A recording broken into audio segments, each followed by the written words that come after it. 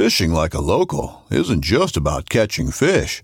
It's about connecting with the environment and the people who call it home. It's about hearing the stories and traditions that have been passed down for generations and sharing unforgettable moments with the people you meet along the way. Fishing like a local is having an experience that stays with you forever. And with Fishing Booker, you can experience it too, no matter where you are. Discover your next adventure on Fishing Booker. The 1911 is one of the most iconic firearms in history. Designed by John Browning, the 1911 was the standard issue sidearm of the U.S. military from 1911 to 1985. While Colt produced the original, almost every major firearm company has produced its own version. It's wildly revered for its reliability, crisp trigger, and is still a favorite for all types of shooters. Whether you're looking to buy or build a 1911 and just about everything for guns, log on to MidwayUSA.com. Since 1936, the National Wildlife Federation has worked with hunters and anglers to pass the most important conservation laws in American history and to protect our sporting traditions. This podcast explores our history, our values, and the work we do to safeguard the fish and wildlife that fuel our passions. We are NWF Outdoors. Hello and welcome to the NWF Outdoors podcast with Aaron Kendall and Bill Cooksey. What's happening today, Aaron? Oh, I'm hanging in there, man. Getting some good snow here in Colorado and just happy to chat. There you go. Sadly, we had a great guest lined up and then had some computer difficulties, and we had Jim Ronquist from Arkansas, Stuttgart, Arkansas, and RNTV, and to talk about a new turkey organization, Turkeys for Tomorrow. But then we got sidetracked with some computer issues, and we had to punt for a couple of weeks on that. Like usual, there's always some sort of technical thing we got to work through. But yeah, and we were I was lucky enough to meet Jim in December when I came out there and saw you. He showed us some amazing flocks of, at least for us Westerners, snow geese, speckled geese, ducks, all kinds of stuff, 10,000 birds strong. Those were pretty awesome. Yeah, those huge flocks of snow geese, even those of us who have seen them a million times, I mean, we'll be in a duck blind and somebody will say, my God, look at the geese. You can't help but be taken aback when you see them. His spread, Bill, as far as we sat there in his shop and I think he's sponsored by Sitka or something. He had a nice setup with the boat and some decoys and all kinds of good gear. I mean, is that typical what we were seeing there? I was pretty impressed by it. Well, you have to remember he is co-host and producer of probably the top waterfowl hunting show on television. So they do have a lot of sponsors, and sponsors want their stuff on television. And that's part of the reason you see his stuff really taken care of. I mean, I knew Jim back when he was just a duck guide, and his things weren't that meticulously cared for. Whereas now, he's cognizant of his situation. He takes care of his stuff, but he uses it hard.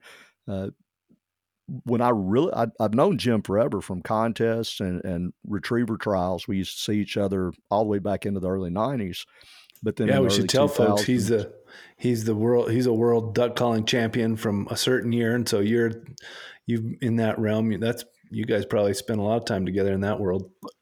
We did. We traded losses back and forth for years, and then he up and won one. And he's one of the great callers. He's someone people still emulate. There are a lot of people who have won the world, yet no one really copies them. They're just good callers and they do their thing, and eventually they win one. They have a good year. And Jim had a style that was like no one else's, and people are still copying parts of his style, even though he won. I think now it's been 15 years ago, and they're still copying it. But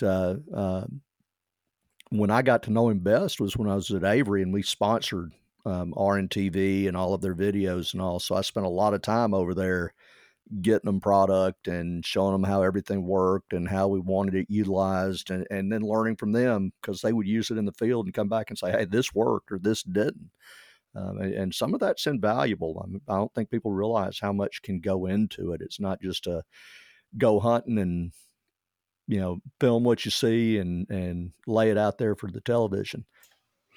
Yeah, it's always impressive to see how the pros are doing it for us, lay people that just kind of throw some guns and stuff in the truck and get after it. It's pretty different situation when you see that.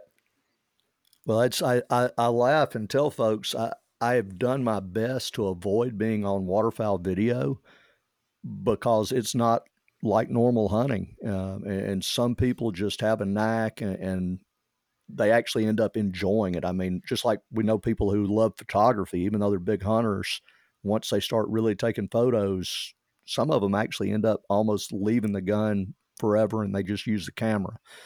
And I think producing videos for some people is like that. It's its own challenge. And for me, it never really struck me that way when I was in the middle of it. But for people like Jim, and thankfully, because we all get to see a lot of cool stuff and learn a lot from them.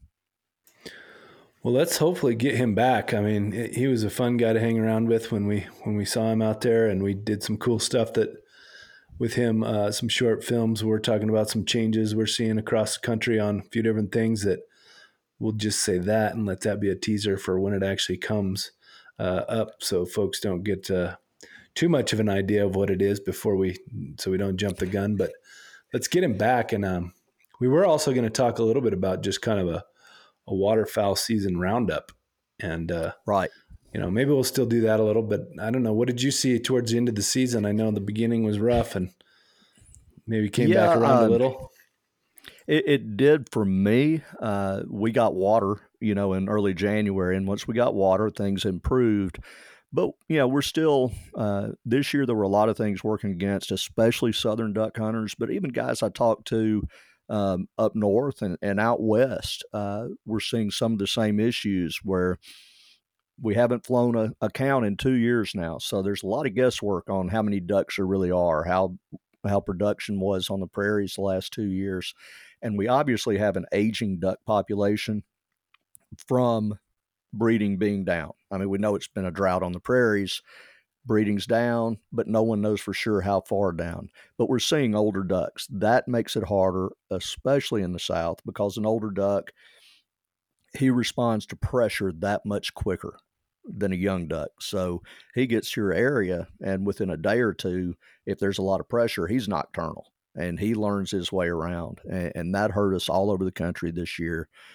And the weather systems, I talk about that a lot more with hunters than necessarily just calling it climate change, because that's such a catch-all. As duck hunters, we kind of see changing weather patterns within hunting season, and that's what we talk about. They're obviously connected, but we get to focus very much on a specific season and how birds are reacting. We had no weather in December in the Mississippi Flyway, and really through most of the country. There was no significant winter weather in December, and that's what we need to really move ducks. A lot of people don't realize once you pass the winter solstice, and just keep Christmas in mind, that's an easy way to remember it. Once you pass that, ducks are predisposed to move north, because the first ducks to the breeding grounds, they get to select the best places. They have the best odds of bringing off a clutch. So ducks are trying to move north. So after that, it takes that much more winter weather like what we have coming right now with this huge winter storm. I think, you just had it hit you, and we're going to have it hit us tomorrow. That will probably move some ducks down, because it really will cover up everything north of us. But otherwise, we had no new ducks. This is the first year in my life that I shot more pintails than mallards. And normally it's about 10 to 1 at the end of the season. And I have a good pintail place. Most people don't kill that many pintails. This year we had more pintails by far than mallards in our part of the world, just because they didn't come down in big numbers. The ducks that we had the 1st of December in our region are the same ducks that we had the end of January when the season closed. Wow. Yeah, I'm glad you talked about that a little, because we, through this podcast and other work of NWF sporting work, we talk about climate change stuff. But One of the things that I always try to keep illuminating with folks is, climate change can mean it's hotter, it's wetter, it's whatever. It's not necessarily just like, oh, it's warmer. It can be bigger rain events. It could be less rain. It could be a lot of things. And if there's any one thing they say is that the variability is going to be larger and the events are going to be more extreme. And we're seeing that for sure. And then the other thing that I always like to say is look over time. You got to see the trends. It's not that like, oh, this winter we had a wet winter. See, there's no problems. Or, we weren't that hot this year. It's what's the last 50 years look like, or the last 30 years. And I think the thing that that hit home with me when we were down there seeing you guys is that constant repeated theme of, man, over the last handful of years, things are just weirder. They're just different. The ducks, we don't see the same ducks. They're coming later. And it's not just one time. It's not just like one season. That's what we saw. It's, the last handful, whatever, while, things are just a little odd. And that's kind of the main thing you hear more than anything is, boy, 30 years ago, you'd never see the variability. You'd always see certain ducks and you could kind of count on it like clockwork.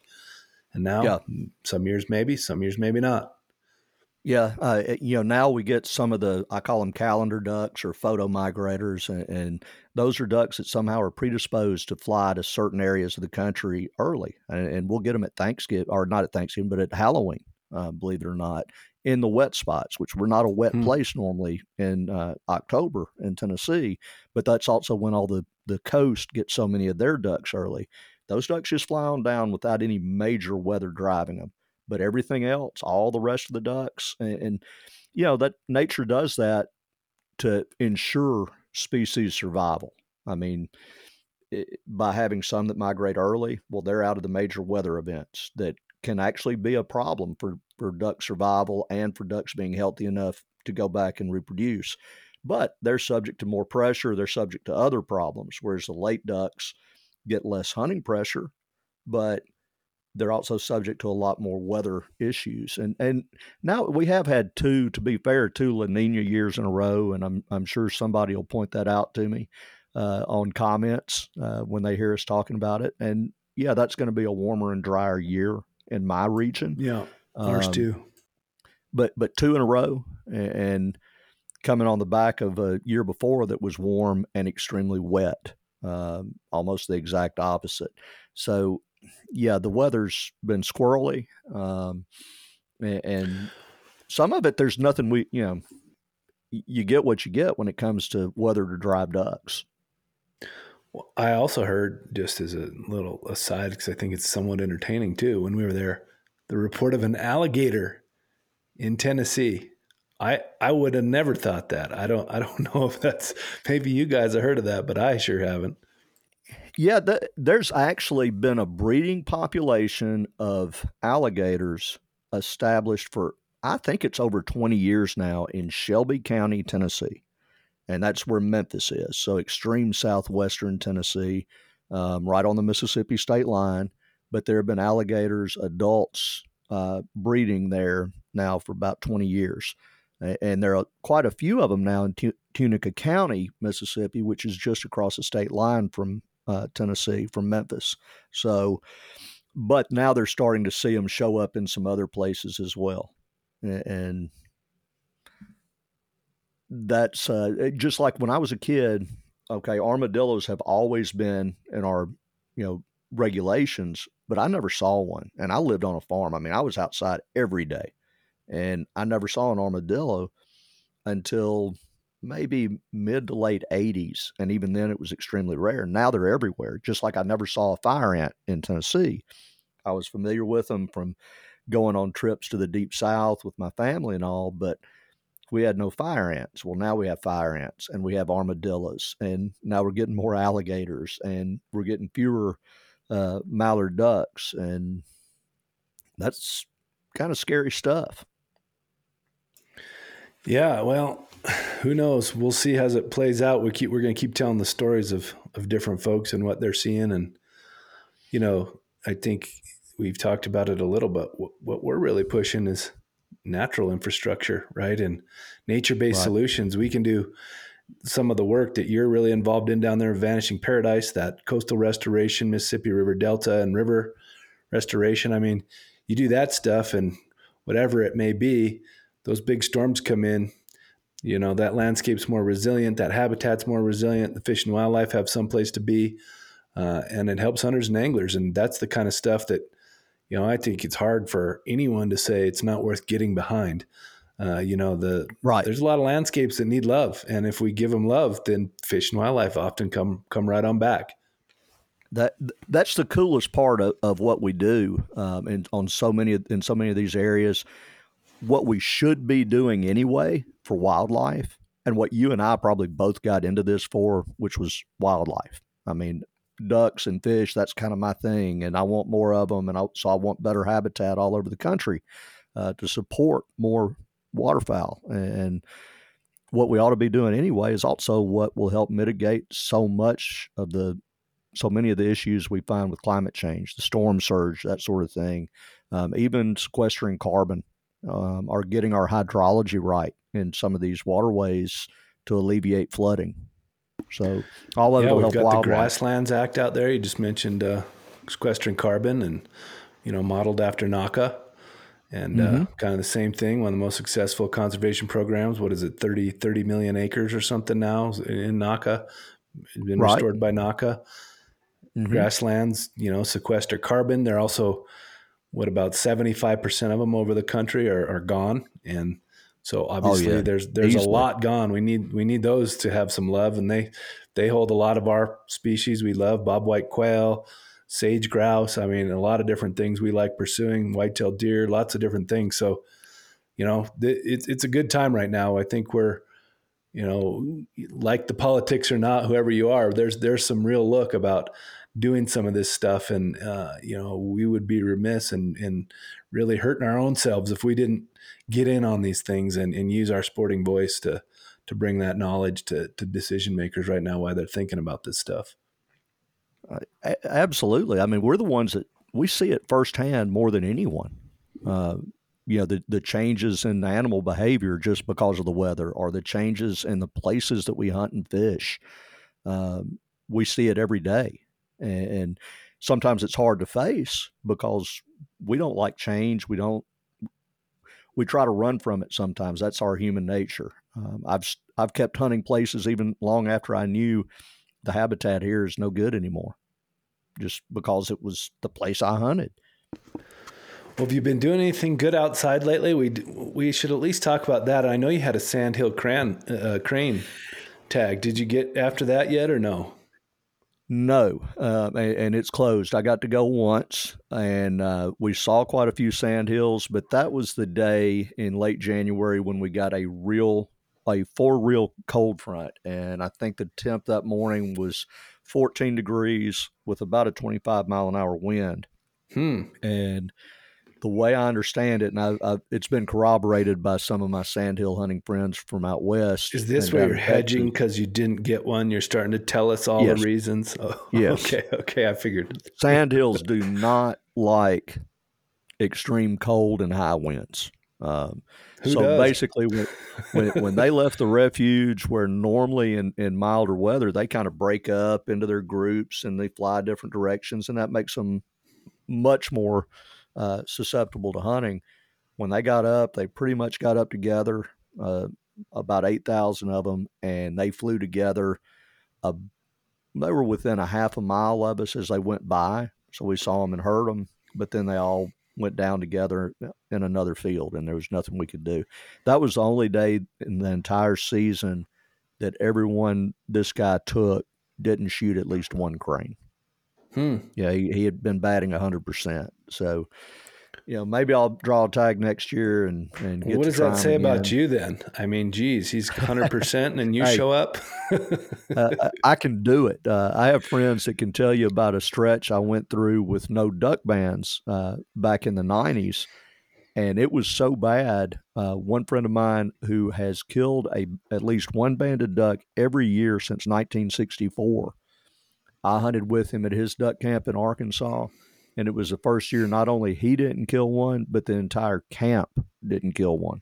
So I was on a band drought then. So I can bring some bad luck at times. So maybe I have a bad, maybe I'm bad voodoo on Sandhill Cranes. But yeah, we closed up duck season Sunday, and that last week, I'm not going to say how many times I managed to get out hunting, but it was more than I probably should have. So you found some ducks eventually this year. Yeah, I did. And so there are at least several meals in the freezer that my family and I'll get to enjoy over the course of the year. Good. I didn't get out again for ducks, and I still need to learn more from you. You were talking about wily ducks earlier.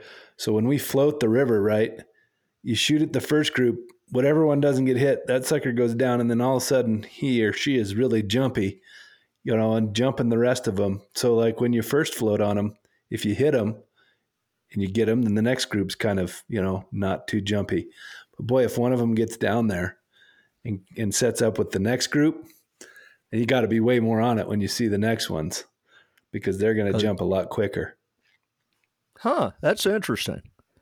That is like interesting. He tells them. Right. He goes in there, hey, he's coming. Watch out. Be ready. But, I've watched so many ducks over the years that, that you're watching them out in a spot and nothing happens, but one of them gets scared of something. And when it gets up, they all follow it, a lot of the time. So I can understand that happening. I mean, just as I said, with an older duck, they respond to pressure faster. So you're dealing with a duck that was just pressured. He just had a hunter encounter. He's probably going to be a little bit more leery.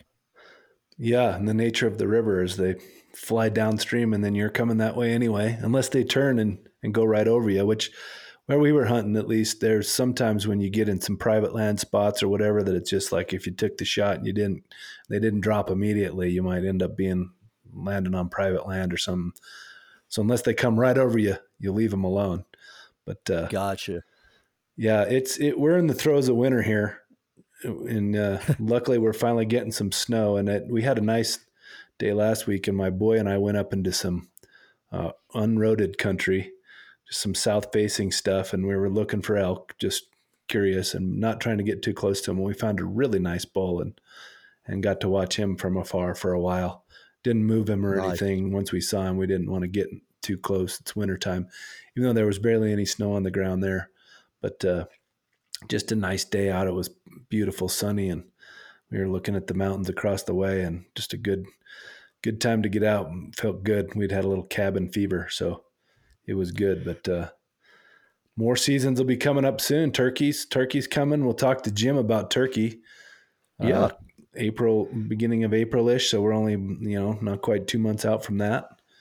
And I'm looking forward to hitting April is one of my favorite fly fishing months here, because before the runoff, we get the blue-winged olives really start coming off in April on those cloudy days, and that's some of our best dry fly fishing of the whole year where I'm at. So. Gotcha. So before the runoff, where everything gets muddy and nasty. Yeah. Gotcha. April through, just depending on the year, week or two into May, and then the water starts really rocking and peaks sometime, usually first or second week of June. And then it'll be really good again, right after runoff goes down. That's another really great time to go. So we get the Mother's Day caddis hatch, and if it's not too high, then that corresponds. It's usually around the beginning of May, but that's another one too that you hope it happens before runoff comes up too hard, because there's caddis blizzards, which are nice. So we're coming up. Good stuff. You have me thinking. I haven't trout fished in several years, and I may have to later this month or early March. I may have to run over to the White River in Arkansas while the shad kill's going on and get my hand back in the game. Well, where Colorado is too. Come visit. I came out and saw you. Well, that's true. That's true. I need to find lots of reasons to get out there and stay for a couple of weeks. Yeah. Well, cool. I'm glad we got to just at least chat a little. And, I think a couple other things too. Folks should be keeping an eye on the conservation stuff. Of course, we saw Recovering America's Wildlife Act get a hearing recently in Senate and pass through bipartisan support. So hopefully we'll get that through one of these years. Lots of awesome support from different folks all across the country and agencies. And I know For folks who aren't familiar, the state wildlife action plans, almost every state has one, and it funds those to help all those critters that need it. Not many of them are game species, and those, they don't have the resources in the same way. So let's get that done. We saw the CWD Research and Management Act fly through the House, 393 to 33, I think, on a suspension vote. So that's really huge. We're doing the CWD Chronicles.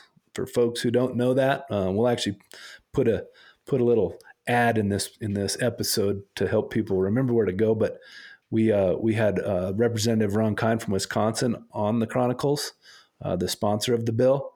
So he'll tell folks a little bit about what he was aiming for there. Really great guest lineup in there. And always, multiple things happening in states. We're gonna have a guest with the Wyoming Natural Resource Trust is going to come on and tell us about that. A really cool fund set up for habitat projects in Wyoming. We've got some cool stuff with wildlife crossings happening in states and on the federal level. So lots of good stuff to be paying attention to. The infrastructure bill, we just got $1.1 billion for the Everglades. Huge one. Yeah, tell us about that a little more. Well, the sad part, it's a big deal and it's wonderful. But I have to hedge it a little bit because none of it is supposed to go to what we call the EAA reservoir, which is the Everglades Agricultural Area. And that's one of the key components to getting things right down there, to getting the water flows right. So we're going to have to rely on appropriations for that money. It would have been nice to have seen it addressed here. But no one's going to argue that 1.1 billion won't go a long way towards helping South Florida. And as you know, that place, it is a mess. And like most of the country, all through our doing over the years. Yeah, a good promo for our buddy Travis Thompson down there, Cast and Blast, Florida. He's one of the best minds on that. He knows more about what's going on in Florida from the sporting perspective and a lot of the impacts and what needs to be done down there. So, we talk with Travis quite a bit, and we always promote his stuff. So go check that out if you get a chance. He'll probably be talking about this in the near future. I guarantee you will. Well, awesome, buddy. I'll let you go. But folks, just keep an eye on this stuff, man. There's a lot of good stuff happening in conservation. We'll return here in a couple weeks with the fella from the Wyoming Natural Resource Trust, and we'll get Jim Ronquist from Rich and Tone Calls and Turkeys for Tomorrow back on one of these days when we can get past some technical difficulties we tried twice, by the way. Want folks to know we didn't just do a one and done. We tried 2 different times and just couldn't quite get it done. But we will make it happen. Probably my fault for trying to do it immediately after duck season closed. That guy's probably, how many days do you think someone like him hunts ducks? Oh, he started early, traveling up north to hunt to get that video. So probably 80 days. Wow. That's impressive. 80 plus. Yeah. Yeah. So maybe he'll just have a little longer to kind of marinate on some good stories for us. Right. And we'll get that computer situation rectified. Well, good. We'll catch up with you here soon again, and we'll just let folks have a little break from us. They'll get like an extra half hour or so of their life back, and they'll just get to listen to us wax and not talk to any of the experts. But use this time to check out some conservation stuff in your state or across the country on the federal stuff. There's this state legislative sessions are in session. The ones that are in are all in session right now. The ones that are in this year. So it's a time to get with your local sportsmen's organizations and check out what's going on and throw your weight behind all the good stuff or work on some bad stuff. We've been working on against some bad stuff here in Colorado. So there's always plenty to do. So get out there. All right, Bill, I'll let you go, buddy. All right. Good talking to you, Aaron. See ya.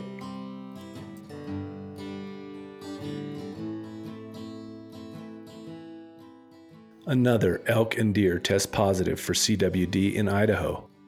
CWD detected for the first time in Alabama.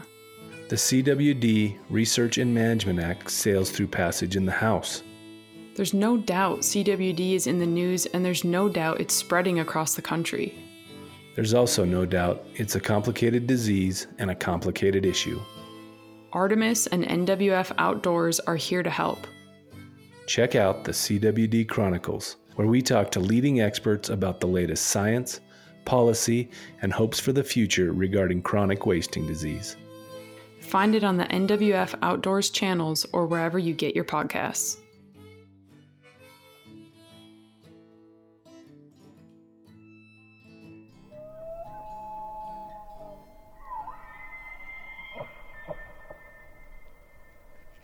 For more great content, check out NWF Outdoors social media on Facebook, Instagram, and Twitter.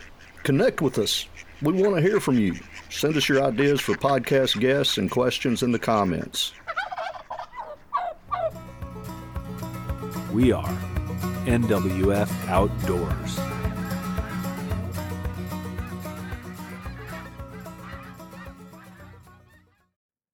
I'm Will Cooper, and you're listening to HuntStand's Make Your Mark podcast on the Waypoint Podcast Network. Stick around as I bring you more stories and interviews from veteran hunters and industry professionals who inspire us all to be better equipped in the woods and in life.